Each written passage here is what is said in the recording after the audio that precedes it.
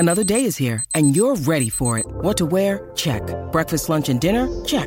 Planning for what's next and how to save for it? That's where Bank of America can help. For your financial to-dos, Bank of America has experts ready to help get you closer to your goals. Get started at one of our local financial centers or 24/7 in our mobile banking app. Find a location near you at bankofamerica.com/talktous. What would you like the power to do? Mobile banking requires downloading the app and is only available for select devices. Message and data rates may apply. Bank of America N.A., member FDIC. Delicious meets nutritious in the snack that packs a real protein punch. Wonderful Pistachios. Each 1 ounce serving of Wonderful Pistachios has 6 grams of protein, giving you over 10% of your daily value and making Wonderful Pistachios one of the highest protein nuts. But perhaps more than that, I love all of the flavors they have. Their sea salt and vinegar ones are my favorite when I'm craving that flavor but want to keep it healthy. But that's just the tip of the iceberg. Wonderful Pistachios come in a variety of flavors, like chili roasted, honey roasted, smoky barbecue, and jalapeno lime, perfect for enjoying with family and friends or taking them with you on the go. Whether you're a pistachio purist who loves cracking open every nut, or you prefer the convenience of no-shells pistachios, Wonderful Pistachios has got you covered. Grab Wonderful Pistachios and elevate your snacking game today. So fill up with a healthy snack when hunger strikes. Visit wonderfulpistachios.com to learn more. That's wonderfulpistachios.com. This is Optimal Health Daily, episode 1002. Beginner question: should I bulk or cut? Part 1 by JC Dean of jcdfitness.com. And I'm Dr. Neil, your host and narrator. Happy Tuesday and welcome back to Optimal Health Daily, where I read some of the best blogs covering health and fitness, just like an audiobook. Now, we have 5 shows where we do this. Just search for Optimal Living Daily to find all of them. Now, today's post is a bit longer than what I typically narrate, so I'll read the first half today and then finish it up for you tomorrow. And so let's get right to it as we optimize your life. Beginner question: should I bulk or cut? Part 1 by JC Dean of jcdfitness.com. One of the common questions that will always be asked is, should I bulk or should I cut?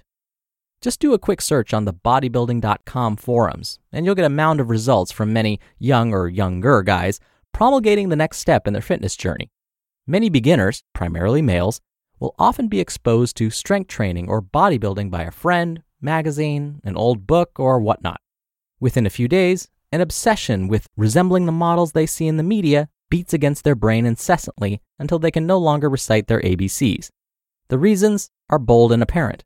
Some believe the girls are heartily attracted to large, muscle-bound men as the cover model sports a sexy figure on each side for the cover art.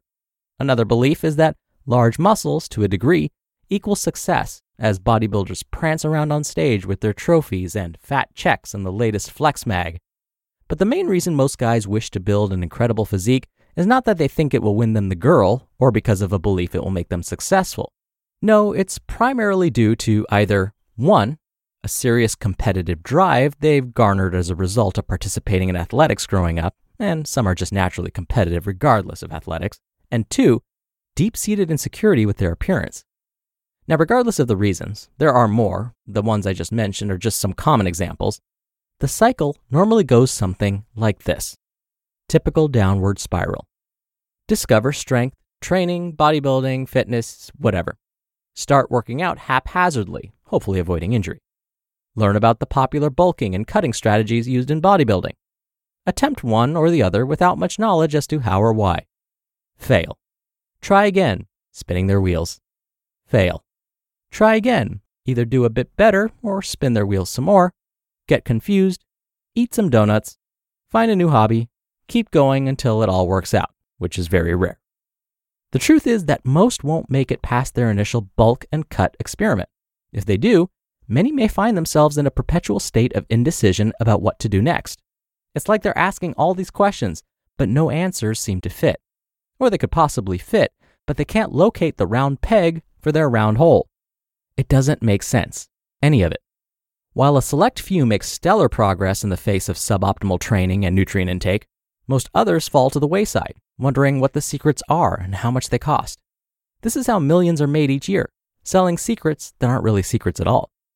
Let's get started with a question I received last week and I'll give my opinion and then elaborate fully with my beliefs about bulking and cutting periods and whether or not they are for you. Quote, I have friends who are really skinny, yet don't have a six-pack and want one. They're trying to lose even more fat to get it. I myself don't even know if losing fat or building muscle will help me reach my goals, as I don't really know what I'd look like if I went either way. Sometimes I feel like I'm just spinning my wheels. End quote. Bulking and cutting defined, and other stuff.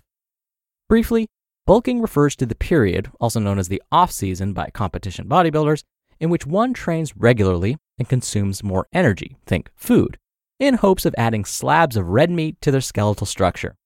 There are many ways to go about it. Some make a sloppy attempt at gaining weight. Their jaws literally turn into a food funnel, and no plate ever goes to the sink with any remains for disposal. It's not unheard of for someone to gain 20 to 30 pounds in the name of growing their muscles over a 16 to 20 week period. Then we have others who practice a more conservative approach, tracking their intake and timing their meals with the hopes of gaining 1 to 2 pounds of muscle per month.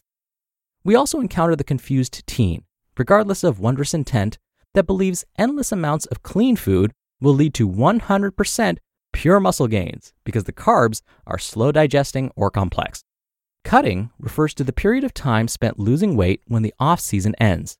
During this phase of the cycle, one will attempt to shed the excess weight gained as a result of continual force feeding from the previous months. Their hope is they'll soon reveal a newly chiseled Greek-like physique. For many, not all though, this is where the obsessive tendencies begin to surface. Usually it will start with an unrealistic goal. As a result of said unrealism, drastic measures are often taken. Some people really believe they can shed all the excess fat they gained over 5 months in just 6 to 8 weeks' time with no muscle loss. While this is perfectly doable for certain situations, it's highly unrealistic for many. The diet typically becomes very strict and restricted, which creates many psychological problems in itself. For the novice trainee, it's not always a pretty picture because the end result often turns into a big disappointment and they end up exactly where they started. Someone creates an outlandish goal only to fail and fail hard. They expect to be ready for an event or for summer and realize that they were way fatter than estimated and it will likely take longer to reach their idealistic aesthetic state than previously planned. Bulking and age. I suppose the next areas we should address are age and experience. Let's start with age. Most underweight teenage boys could actually benefit from a supposed bulking period for 2 reasons. They'll get to a healthy weight rather quickly, and if they decide to train during said overfeeding, their extremely elevated hormonal system will take care of making sure those extra calories lead to the accrual of new lean body mass. In fact, it's not unheard of for guys just getting into weight training to gain 20 to 25 pounds over a year or so, lots of it being lean body mass. Yes, Mother Nature is awesome. As one gets older, we know that a constant surplus of calories will not always have such positive effects, unless, of course, we sprung from the wildly coveted elitist gene pool. If you're that lucky, stop listening now, go sit on your rump, eat some pie whilst dreaming of squatting, and just watch your seams burst with new muscle growth. But what we do know here is this. The younger you are, in general, the higher levels of certain hormones like testosterone will be. Over time, the natural levels will slowly decrease, thus the ability to add new muscle. It happens. So if you're a young, hormone-enraged male, a steady surplus of calories plus heavy progressive overload is usually okay. Get strong and big. To be continued. You just listened to part 1 of the post titled, Beginner Question, Should I Bulk or Cut? By JC Dean of jcdfitness.com. We're driven by the search for better, but when it comes to hiring, the best way to search for a candidate isn't to search at all.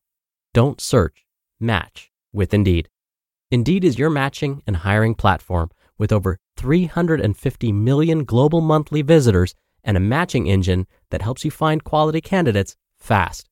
Ditch the busy work. Use Indeed for scheduling, screening, and messaging. 93% of employers agree Indeed delivers the highest quality matches compared to other job sites. One of the things I love about Indeed is that it filters out incompatible applicants. So when you're hiring, the process is much faster, and you only have to consider applicants that are already likely to be a great fit. And listeners of this show will get a $75 sponsored job credit to get your jobs more visibility at Indeed.com Indeed.com/health. Just go to Indeed.com/health right now and support our show by saying you heard about Indeed on this podcast. Indeed.com/health. Terms and conditions apply. Need to hire? You need Indeed. Dr. Neal here for my commentary. Boy, did JC's post hit home with me. I remember those days of being a frustrated 110-pound college student trying to add body weight to my skinny frame. I would get frustrated because no matter what I seemed to do or how much I ate, I couldn't seem to pack on any pounds. I was working out fairly regularly, but it didn't seem to matter when it came to building muscle and getting the physique I wanted. But sure enough, once I hit my mid to late 20s, the weight was much easier to pack on. It was like a switch was flipped and my body said, hey, just to mess with you, it's now going to be really easy to gain weight, especially around the belly. I went from having a waist that measured 28 inches to one that measured 36 inches. But looking back, I realized that my diet may not have been the problem.